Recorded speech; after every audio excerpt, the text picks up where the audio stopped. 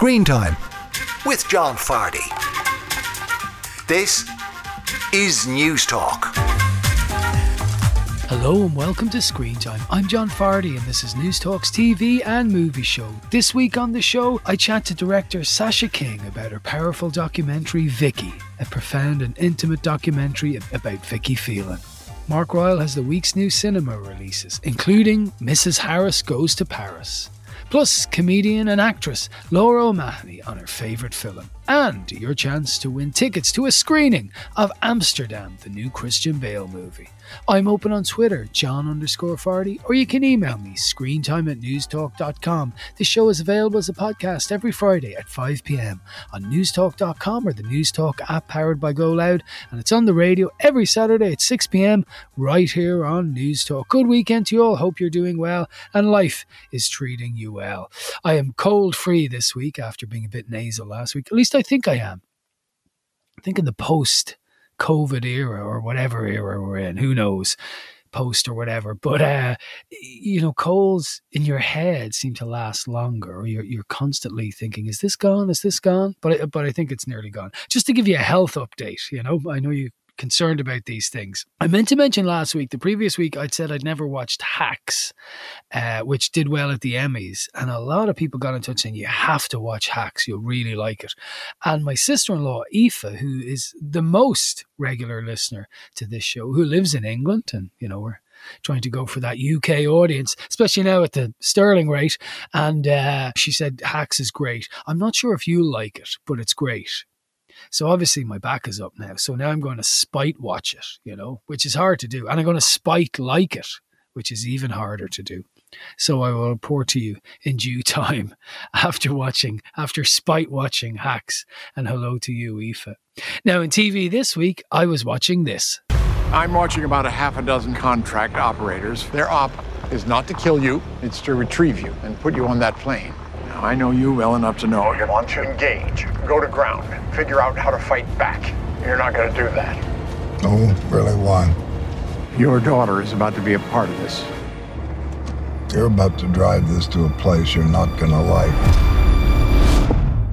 Two great American actors there, John Lithgow and Jeff Bridges. Yes, this is a new show on Disney Plus you may have read about called The Old Man. And the old man in question is a 72-year-old Jeff Bridges. Not that old in this grand scheme of things, but they certainly make him feel and look old in this to a certain extent. This is based on a novel of the same name by Thomas Perry, The Old Man. And in it, we see Dan Chase, Jeff Bridges, living off-grid. He absconded from the CIA over 30 years ago for mysterious reasons that are in the process of possibly being revealed.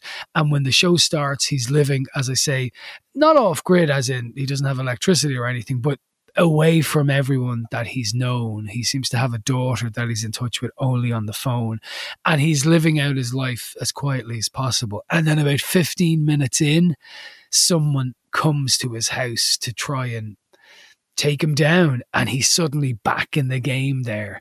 And John Lithgow is an agent he has a serious amount of history with, which is again slowly revealed. And by the end of the first episode, he's on the run.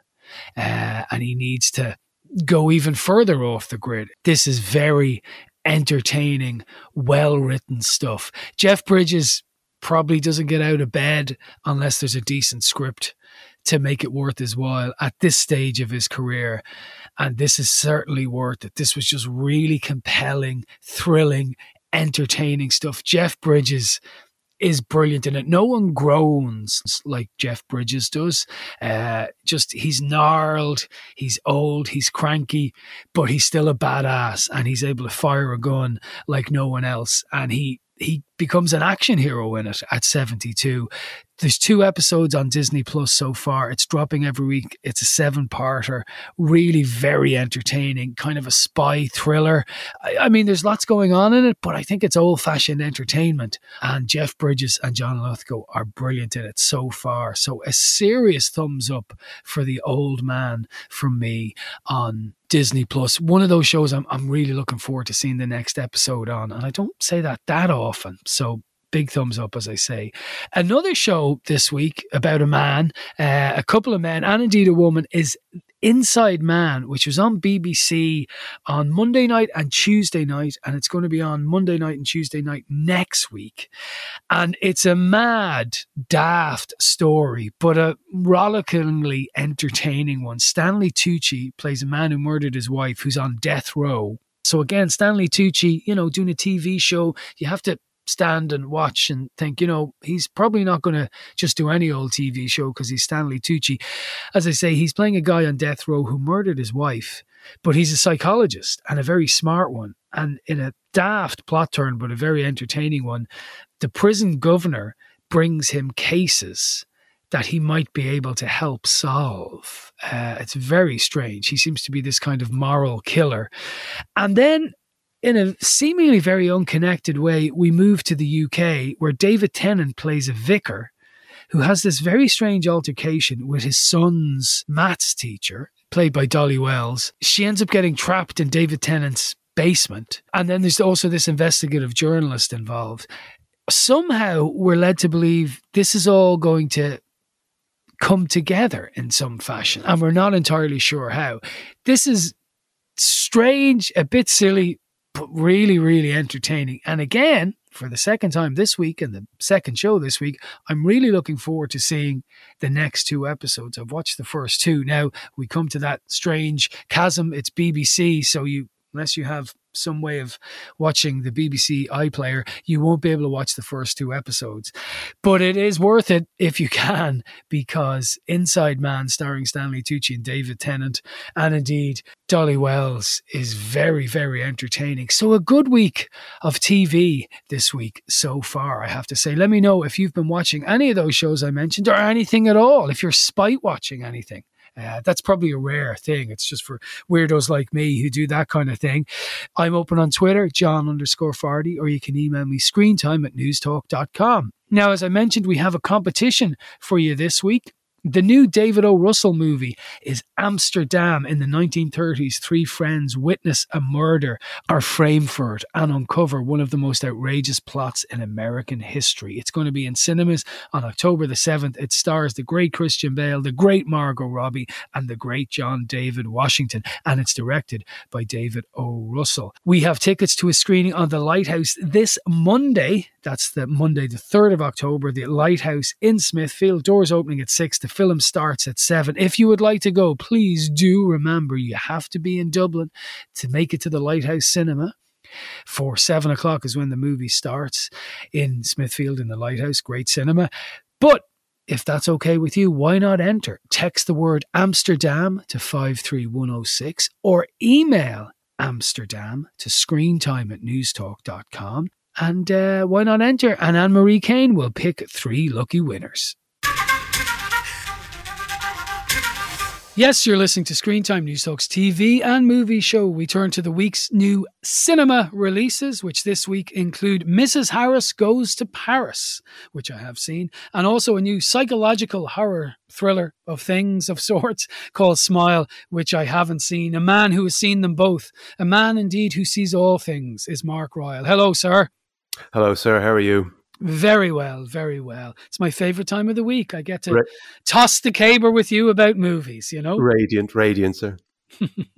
Okay, so listen, let's start with Mrs. Harris Goes to Paris, which I have seen.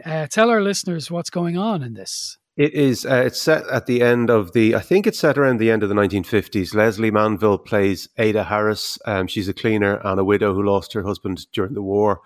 When she's cleaning the flat of one of her wealthy clients one day, Ada sees this Christian Dior haute couture dress that cost 500 quid, and she becomes obsessed with the idea of owning one of her own. She has a win on the football pools, and between one thing and another, she cobbles together enough money to travel to Paris and attempt to buy her very own Christian Dior and cue, I suppose, lots of fish out of water shenanigans. Yes, indeed. It was funny seeing the football pools. That Yeah. even I'm too young to really remember them, you know. But Yeah. yeah, and so that's the basic premise on this. Now, I'll be honest with you. You don't read reviews, really. I don't. I do Yeah. because I don't have confidence in my own opinion, clearly. But I wanted to just get a sense of it, and I'm kind of surprised because people seem to be loving this, and I didn't really, and it's often the type of thing that I might, or I certainly have a soft spot for. So what did you think of this? You're just too cynical, John. You see, this is I wonder are the tables turning now? Has something happened, you know? Here's the thing. I think the audience of this will definitely remember the football pools. It's definitely aimed at the silver screen demographic, and women of a certain age are going to really love this.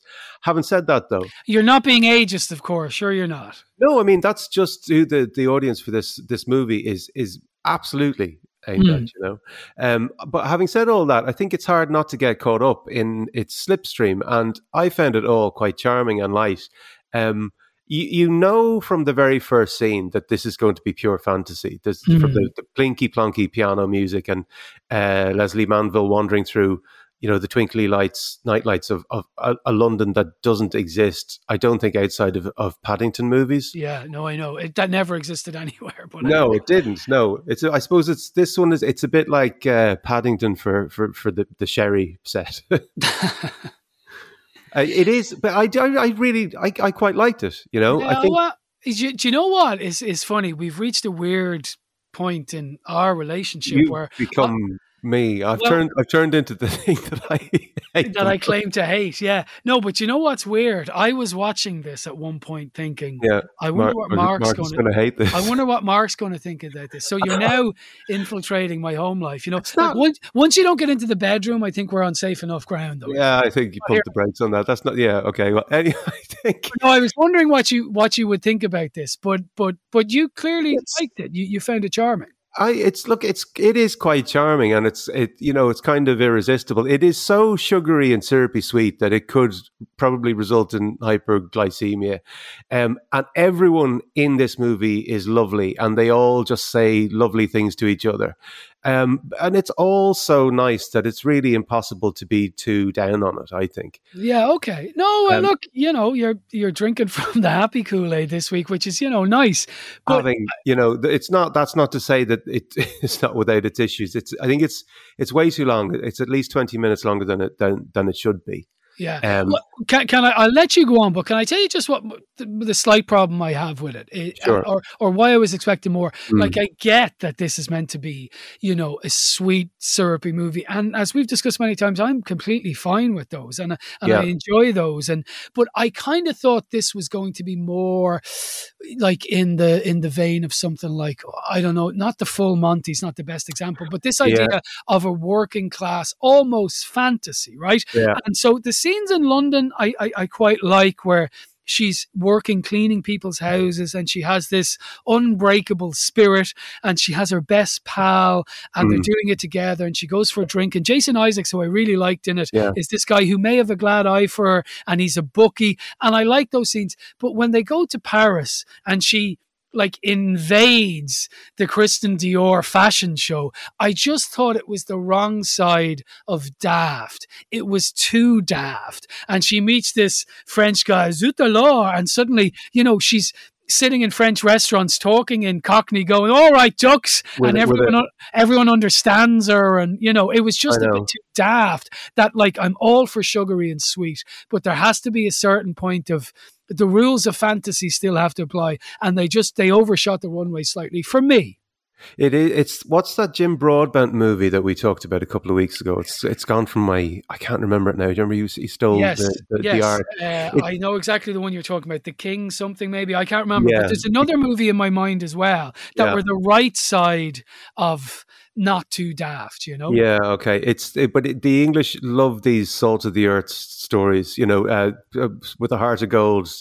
Teaches the bourgeoisie the value of working class principles. Yes. I mentioned Paddington earlier, but maybe it's just struck me that Crocodile D does kind of the same thing. This is kind of like Crocodile Dundee in Paris with Sherry.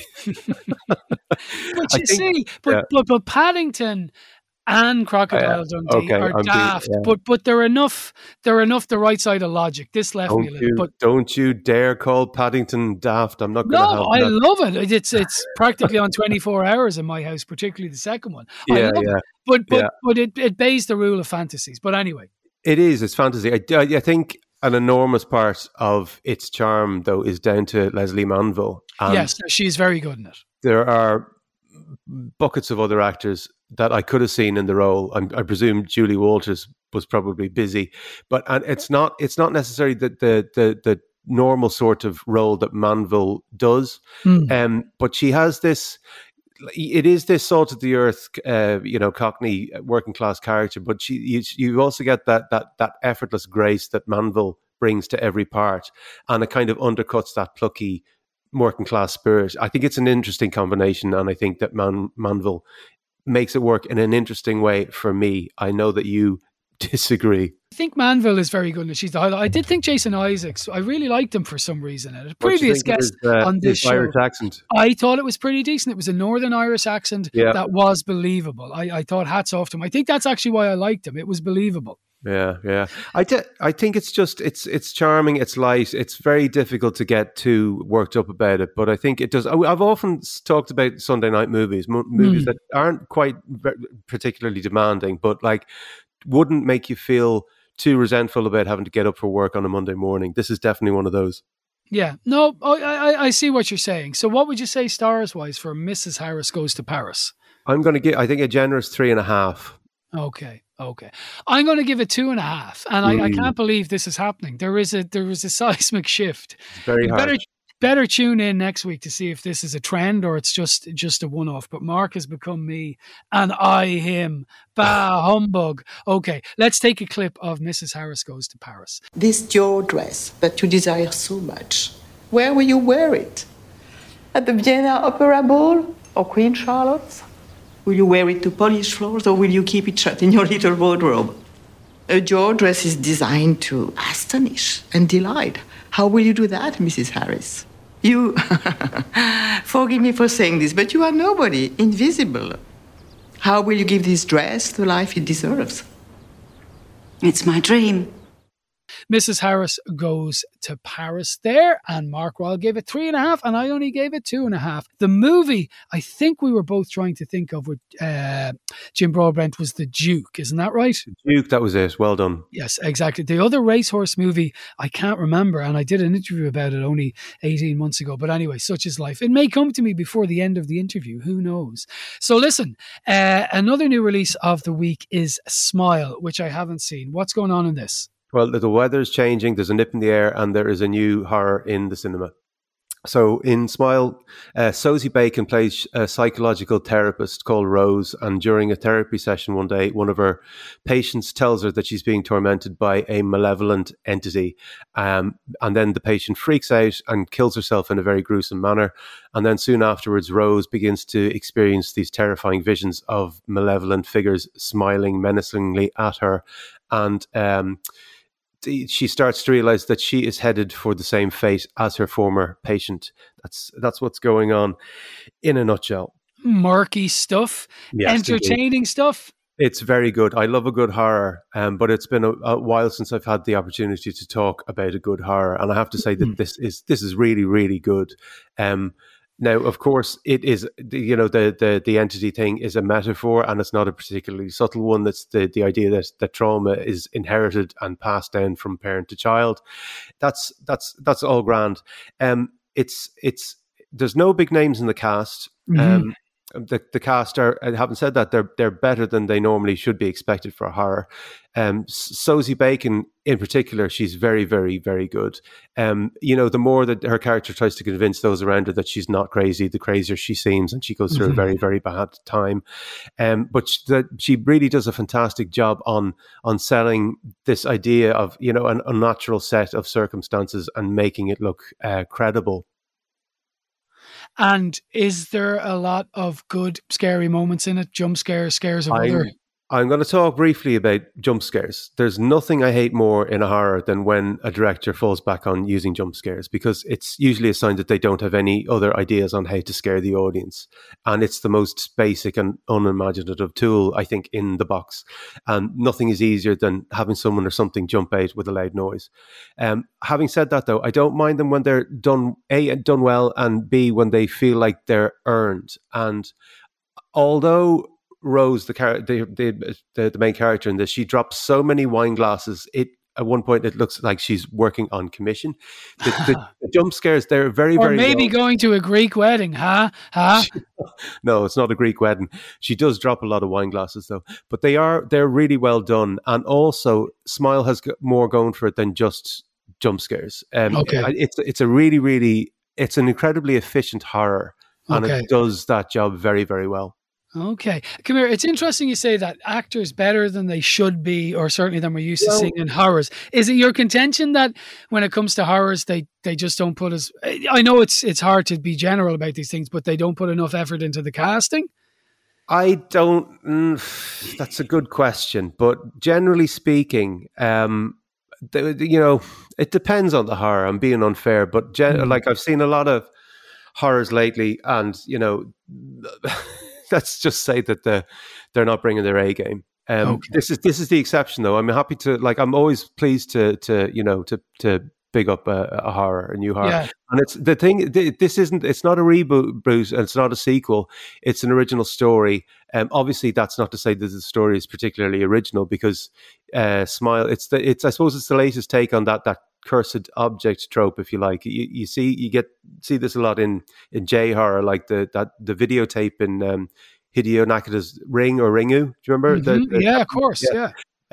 But mostly, this is, you probably might get this from maybe not from my synopsis, but it's really heavily indebted to David Rupert Mitchell's It Follows. Now, there's two things about that. The first thing is that horror, I think, is one of the only genres where you can get away with that kind of thing, where one filmmaker will borrow from another and build on what's gone before. And the other thing is, I think It Follows, in my opinion, it's one of the best horrors of the last decade. So I say, if you're going to steal from the best. Yeah. It's funny, as I'm talking to you there, I have a sense that we may have to do our best horror movies of all time at some stage soon. I'm just thinking, because you have a lot to say about Always working, horror. John. Always working. Exactly. And it's just come to me, that movie I was trying to think about was Dream Horse, and I interviewed Owen Teale about it, and that's about this place in England where they come together and buy a horse, and that was the right side of daftness, I felt. Anyway, back to Smile. What are you going to say stars wise? It sounds like you liked it a lot. I did like it a lot. I'm going to give it a 4. I think it's terrific. Wow. Okay. Fantastic. Well, Smile is in cinemas this weekend, the 7th of October on, as is Mrs. Harris Goes to Paris. Mark has been in smiling form, which is nice to see. Thank you, Mark. Talk next week. Talk to you next week, John. Thanks. Mark Royal there talking to me about Smile and Mrs. Harris Goes to Paris. And a strange week where I'm turning into him and he's turning into me. Go figure. Up next, the powerful new documentary, Vicky.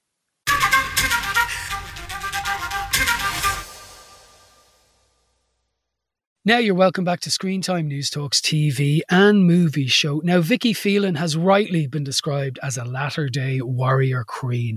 In 2018, on the steps of the High Court in Dublin, Vicky Phelan gave a now infamous address where she exposed one of the worst women's health scandals in Irish history. And of course, that's a cervical check scandal. Vicky is a new documentary film that will be released on the 7th of October in Irish cinemas.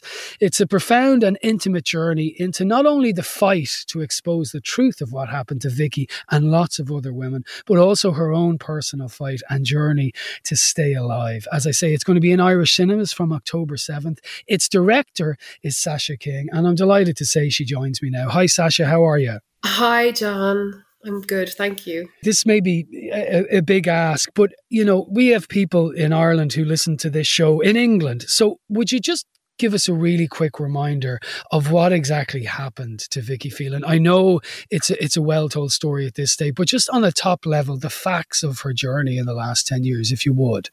Oh, sure, yeah. I mean, the first I heard of Vicky was when she was on the 6 o'clock news on that day in April 2018, and she had just come out of the High Court. She had just taken the HSE and the American labs to court. She had a smear done in 2011, and it was reported as being normal, and it wasn't normal, and she developed cervical cancer. In January of 2018, she was told she had 6 to 12 months to live. And 12 months if she took palliative chemotherapy, 6 months if she didn't. And she basically fought to get herself onto pembrolizumab, which is an experimental drug, and she successfully did that. So yes, she's had an incredible journey. And we should also say, just so people are aware, that in a settlement she reached with the HSE and indeed, I think the American labs were involved as well, she refused to sign a non-disclosure agreement, and that was a huge moment for lots of other women as well, right? Oh, absolutely. I mean, we would not know about what happened if Vicky had have chosen to sign the non-disclosure. So she chose not to, because she had an inkling that there was other women involved in this debacle, and it was a really courageous decision to make. And it certainly strikes me that it's scary to think that there might be, situations like this happening in our health system, and we just don't know, and we never get to hear about them. But she made that conscious decision, and then the other women had to be notified then of what was happening to them and their loved ones. So then, in terms of you wanting to make a documentary with her and about her, how did you decide to do this? Or, I mean, it seems like an obvious question, like what was the motivation? But I mean, at the same time, why did you choose that you wanted to tell Vicky's story? Oh gosh, well, I mean, I go back to that time I was watching her on the news, and I couldn't stop thinking about her, and I just had this overwhelming need to connect with her, to apologize to her on behalf of the country. I wanted to reach out to her, and as a filmmaker, I was watching the story unfold very quickly, and she's an extraordinary person, and making these incredible decisions that for the betterment of future generations, not just herself. So I just thought it was very, very important to connect with her immediately. So I did that, and we met in Dublin, and we hit it off. She's so warm and kind and generous with her time. And I pitched the concept of my portrayal of her to her, and she really liked it. So yeah, I was just overwhelmingly compelled to connect with her, Yeah, well, you certainly did connect with her. So the way the documentary works is we see her story, and we see it all presented from how she first discovered that there had been these abnormalities that were never reported, to other women coming out because of what she's done. But you also, decamp to her house, and you spend lots of time with her. Did you in essence live with her for a period of time? No, we didn't live. No, I didn't do that. I mean, Vicky is a mom with a lot. It felt like that at times. Yeah, she's got two amazing children, Dara and Amelia, and she's a busy mom too. And but she's so generous with her time, and she has a home in County Clare, and it's a place she does go to. I mean, she's talked about this very publicly herself, but it's a place she likes to go to get away from the media, the frenzy media. I mean, she was. It's so much demand in that period of time we were filming in 2018 and 19 into early 2020, but yeah, so we would spend a lot of time in Clare, And it's really her place where she goes to take time out and reflect and, some alone time. And I thought it was a wonderful place to film her and get that side of Vicky as well. So that's where we did a lot of filming. But I filmed her all over the country. I mean, she's very much her role as an activist was evolving so quickly back then as well, and a spokesperson and advocate for the emerging 221 plus group, of other women and families affected by this scandal debacle, she was, her time was in great demand, but I was able to. We were a team, and she's a wonderful collaborator and an incredible producer. And we would talk constantly and plan and strategize on who were the best people to film. And she would let me know what was coming up in the week and that kind of thing. So, yeah, we spent a lot of time together in that period of time. Yeah. Now, you mentioned the 221, the other women affected, and one of those women you talked to, so Lorraine Walsh says, it's terrible that fate deals you a bad hand. You get cervical cancer or whatever tragedy might befall someone because of an accident of fate. But for then to have human negligence compound that and make it so much worse is such a cruel fate. And I was really struck by that we all have challenges in our life. Not that I'm comparing any challenges I might have to having cervical cancer, but when a challenge gets compounded by negligence, it's so hard to take, and that comes across. And yet I was really taken by Vicky's lack of course she's angry at times and she's obviously upset, but she's not bitter, and it takes a lot not to be bitter about something like that. How do you see that? Well, I mean, I wouldn't like to talk for Vicky and how she feels, but I do know what I was able to depict through the film of her. And I think she's an incredibly intelligent woman. And she is able to get perspective. And she has zoned in on what's important in life from this. And so, I mean, to say she isn't angry, I don't know that that's actually correct, but she is able to put her energy into what's important, and the fight for, other women, successfully for other women to have access to pembrolizumab was huge. She was campaigning the then Taoiseach Leo Varadkar to make sure that the other women didn't have to go through that grueling court scenario that she had to go through. I mean, every time, we turned a corner, she was fighting for something to do with these women and families that are affected.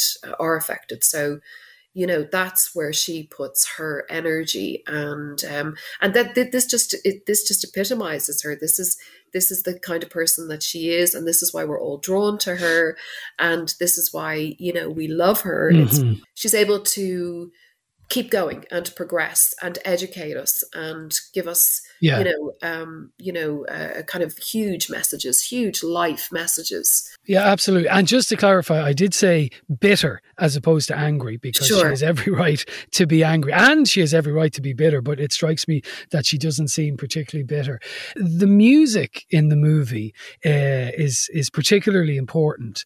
And just two people I want to mention, Steve Wall of The Stunning, and of course his brother Joe, and Brezzy. Can you just tell our listeners their, mild involvement in the film, because their presence is very affecting? Well, definitely. I mean, Brezzy wrote that song "Play God" for Vicky, and that features over the end titles of the film, and it's a really powerful track. It's absolutely stunning, yeah. And speaking of stunning, the Stunning are Vicky's favourite band, and she's seen them play live for decades at this point. And they had played a private concert for Vicky, her family and friends, and I filmed at that. And so that's actually in the film. And you know, obviously their track "Brewing Up a Storm" was happening while I was filming, and I just think it's such an apt song to have in there to kind of portray Vicky just generally, you know. Yeah. But there's also a couple of other tracks I just want to mention too. Like there's a track called "I'm Still Here" that was written and sung by Anya Morgan, and Anya is someone who campaigned successfully with Vicky to get access to pembrolizumab for all women in Ireland. And Anya is also obviously a singer, so we were delighted to have that. That was written for Vicky. Sorry if I've said that, but that was written for her also. And then there's another song that's really important called, it's the title track called "This Fight."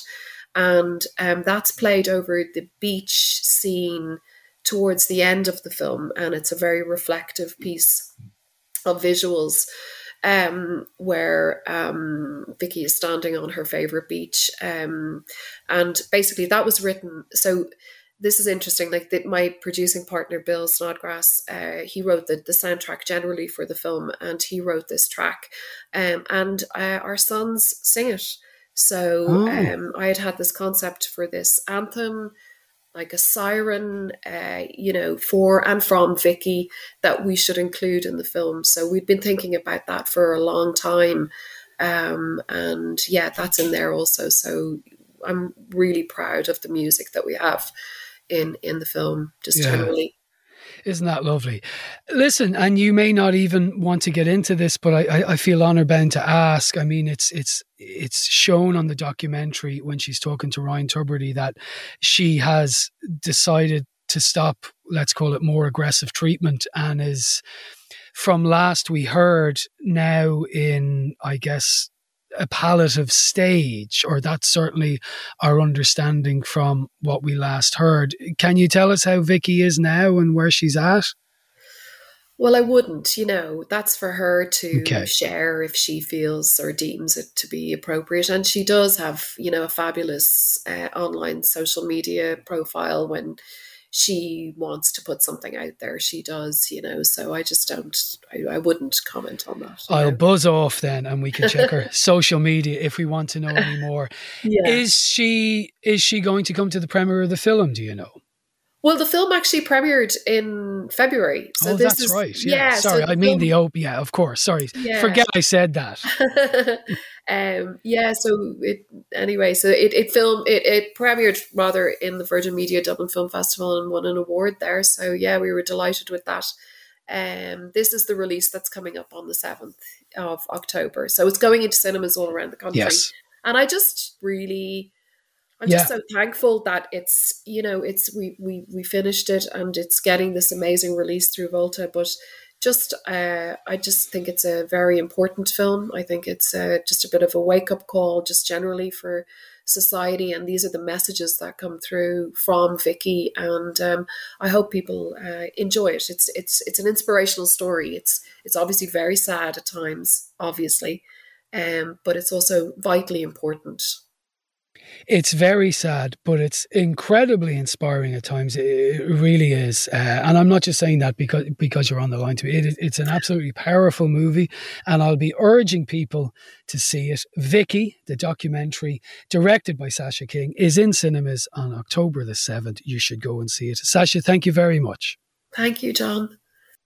This is my medical file. This is when I got all the information back from copies from my solicitor. The original result was no abnormality detected. And then when they reviewed it on the audit, it says squamous cell carcinoma. Squamous cell carcinoma is cancer. I was just so shocked, to be honest. And I said, well, how bad? How bad is this? Is this still something that I can survive? And she said, no. For me, it was that day that I decided I'm taking back control of this. I knew at that point there were other women that were in the same boat as me, out there at home, not knowing this was going on. I just couldn't, stand over that.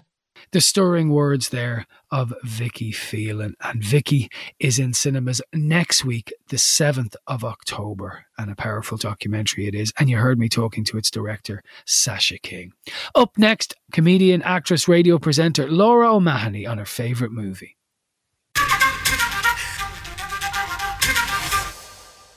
Now you're welcome back to Screen Time, News Talk's TV and movie show. It's that stage of the week where we talk to someone well known about their favourite movie. Laura O'Mahony is a stand-up comedian and the co-host of The Breakfast Show on Cork's Red FM. She's an accomplished comic actor. One of the things I first saw her in was the wonderful, initially web series The School, where on the RTE player, where she played a very unhinged but very funny school secretary.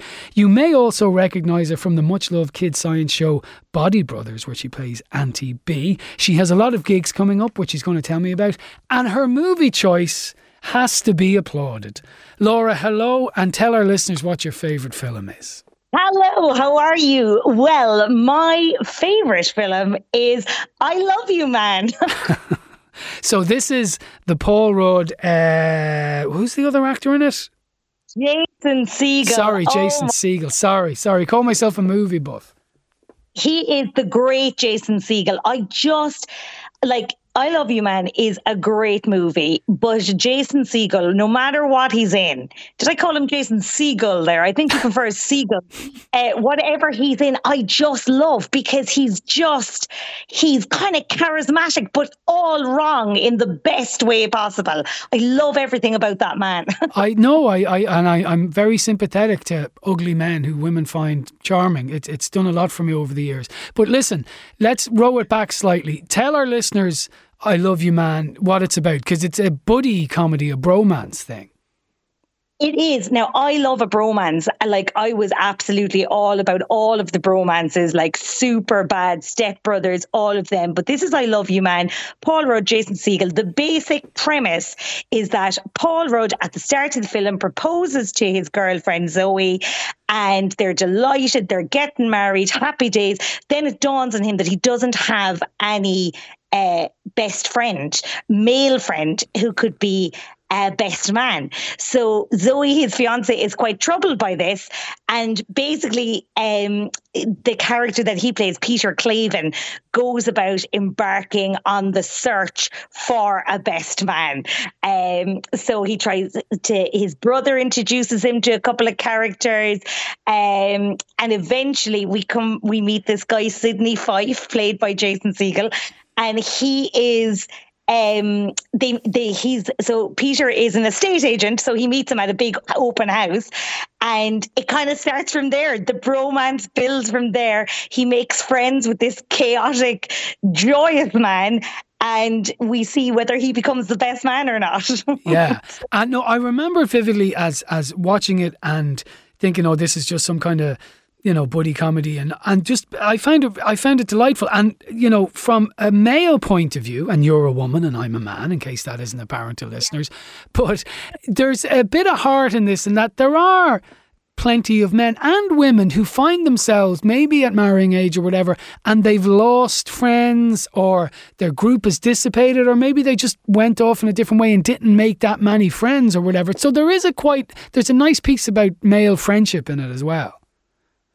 100%, because I think women always have their girls. You know, we always have people that we can go for girly brunch to. We have our mommy friends. You know, we have girls' night out and all of that, and we're very good for talking to our gal pals. Whereas actually, men don't have that many. Like, my own husband probably has maybe 3 excellent friends, and one of them is actually only a kind of a recent one. So, like, at that moment, I could have picked 15 people to be my bridesmaids. Yeah. Whereas, like, my husband was in a similar situation of like, well, who is going to be my best man? So there is something very sweet. And I think, like, it's a very basic premise for a film. But because Paul Rudd and Jason Segel, they seem to get on so well together. There's such chemistry between them.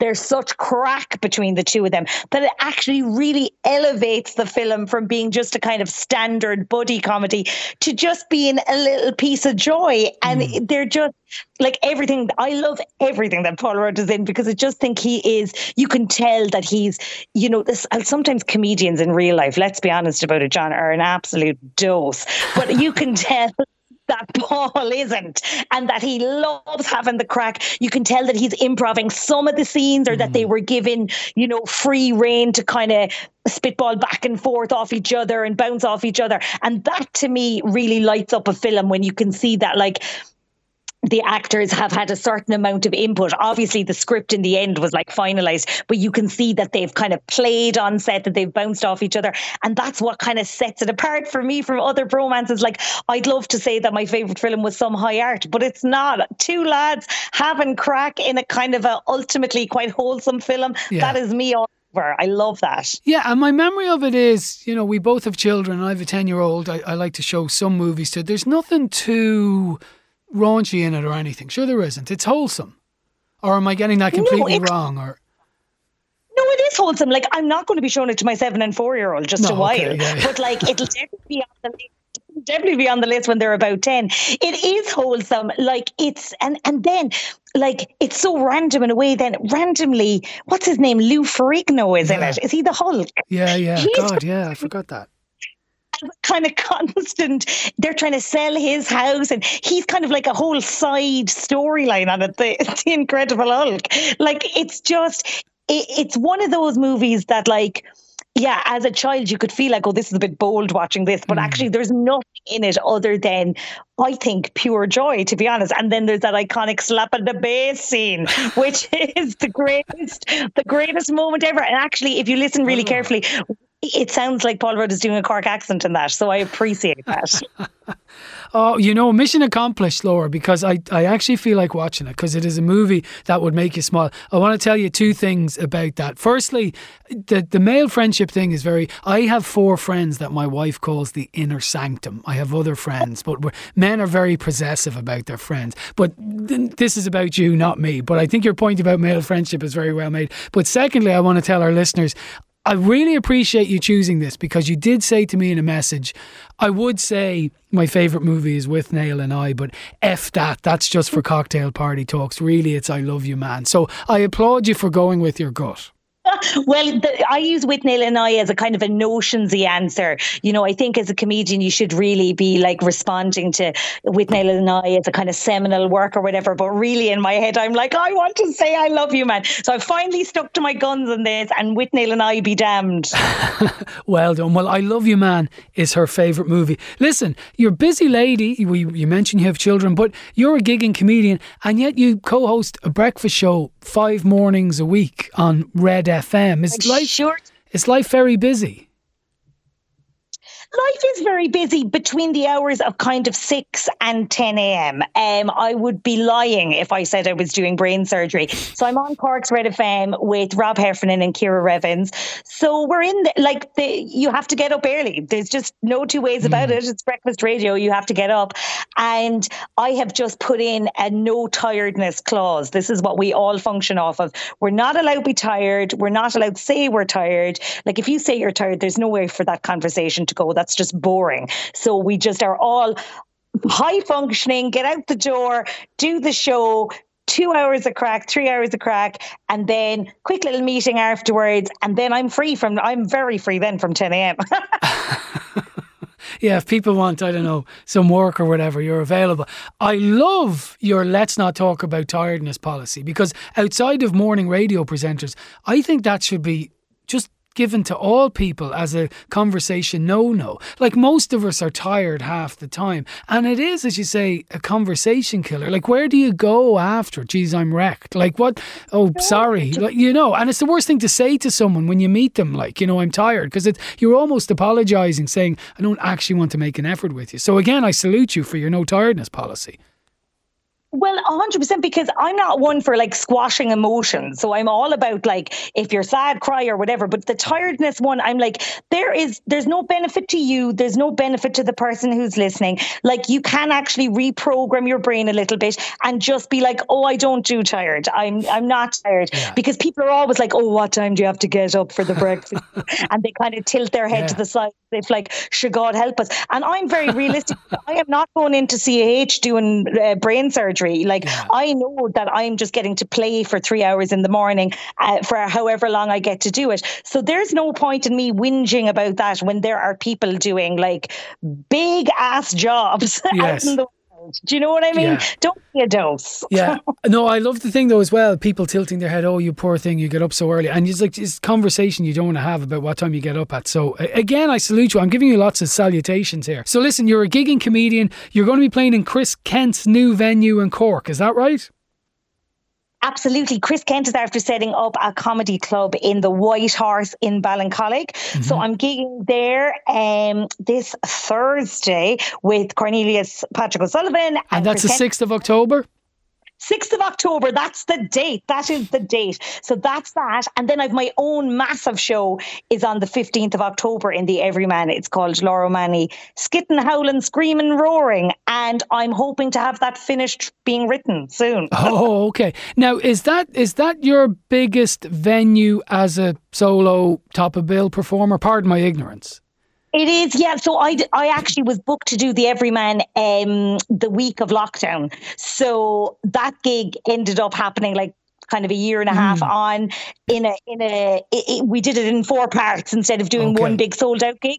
So this will be my first time hopefully doing a sold out Everyman, and with me as the main event, which is a pleasure because it's just a night of crack. It's just like they're there to see me, I'm there to see them, let's have a ball. And it's a home crowd, which I think always helps, right?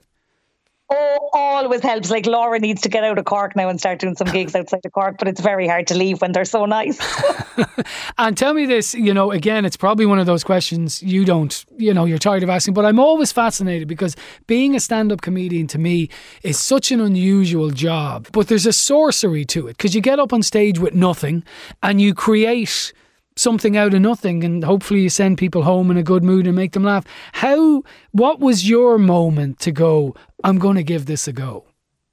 Well, I did drama and theatre studies in college, and very quickly when I came out of college, I realised that I was never going to be Sive in the Abbey, that there was like thousands of amazing female actors that were better at crying than me, better at getting their emotions than me. And I realised, my skill is making people laugh, and there's fewer of us that are better at that, so I might have a fighting chance. But it took me ages. So I finished college in 2009, but I didn't actually start stand-up until 2013, and I just entered So You Think You're Funny. It's a big competition in the Edinburgh Fringe. Got as far as the semi-final, got to go over to Edinburgh, was absolutely robbed in the semi-final by another one, and then I came home and was like, I'm not doing no more competitions now. So I just started going out doing my gigs, and like basically my whole life I only have ever wanted to make people laugh and have the crack. So this is it, but it doesn't stop it being terrifying. Like every day that I have a gig is a day that I'm in the toilet for the day, is a day that my husband has to take the kids away because I'm just too irate. You get very worked up. You're like, why am I doing this? This is a mistake. I should do something else. And then you do the gig and you're like, that was amazing. I love it. I want to do it every day. So it's very difficult on the tummy being a stand-up. Well, it's working for you. Her favourite movie is the, I would say, underrated I Love You Man, starring Paul Rudd and Jason Segel, as opposed to Seagull. She's doing her headline show in the Everyman Theatre. Are there still a few tickets available? There's a few knocking around, but not for long, I hope. On the 15th of October. Exactly. Laura O'Mahony, thank you so much. Thanks, John. Oh, yeah. I slapped the bass big time. What is that? You sound like a leprechaun. No, that's a reggae guy. Oh. I just did reggae. It doesn't sound reggae? No. Slap the bass. No. How does it? It's like big time. Big time. Big time. Big time. Slap the bass, big time. Slap the bass. That sounded like Borat. Yeah. Slap the bass, big time. That's better. Ah, yes, Paul Rudd slapping the bass opposite Rashida Jones there in the great I Love You Man, an inspired choice by the lovely Laura O'Mahony, who was chatting to me about her favourite movie. That's it for this week. My thanks to Anne-Marie Kane, who helped out on the show, and indeed all my guests, Laura O'Mahony, Sasha King and Mark Ryle. We'll do it all again next week. In the meantime, if you want to get in touch with me at any stage, please email me screentime@newstalk.com, or you can tweet me. John_Fardy is my Twitter handle. This show is available as a podcast every Friday at 5 p.m. on newstalk.com or the Newstalk app powered by Go Loud, and it's on the radio every Saturday at 6 p.m. right here on Newstalk. Enjoy the rest of your weekend. Have a safe week ahead, and I'll talk to you all next week.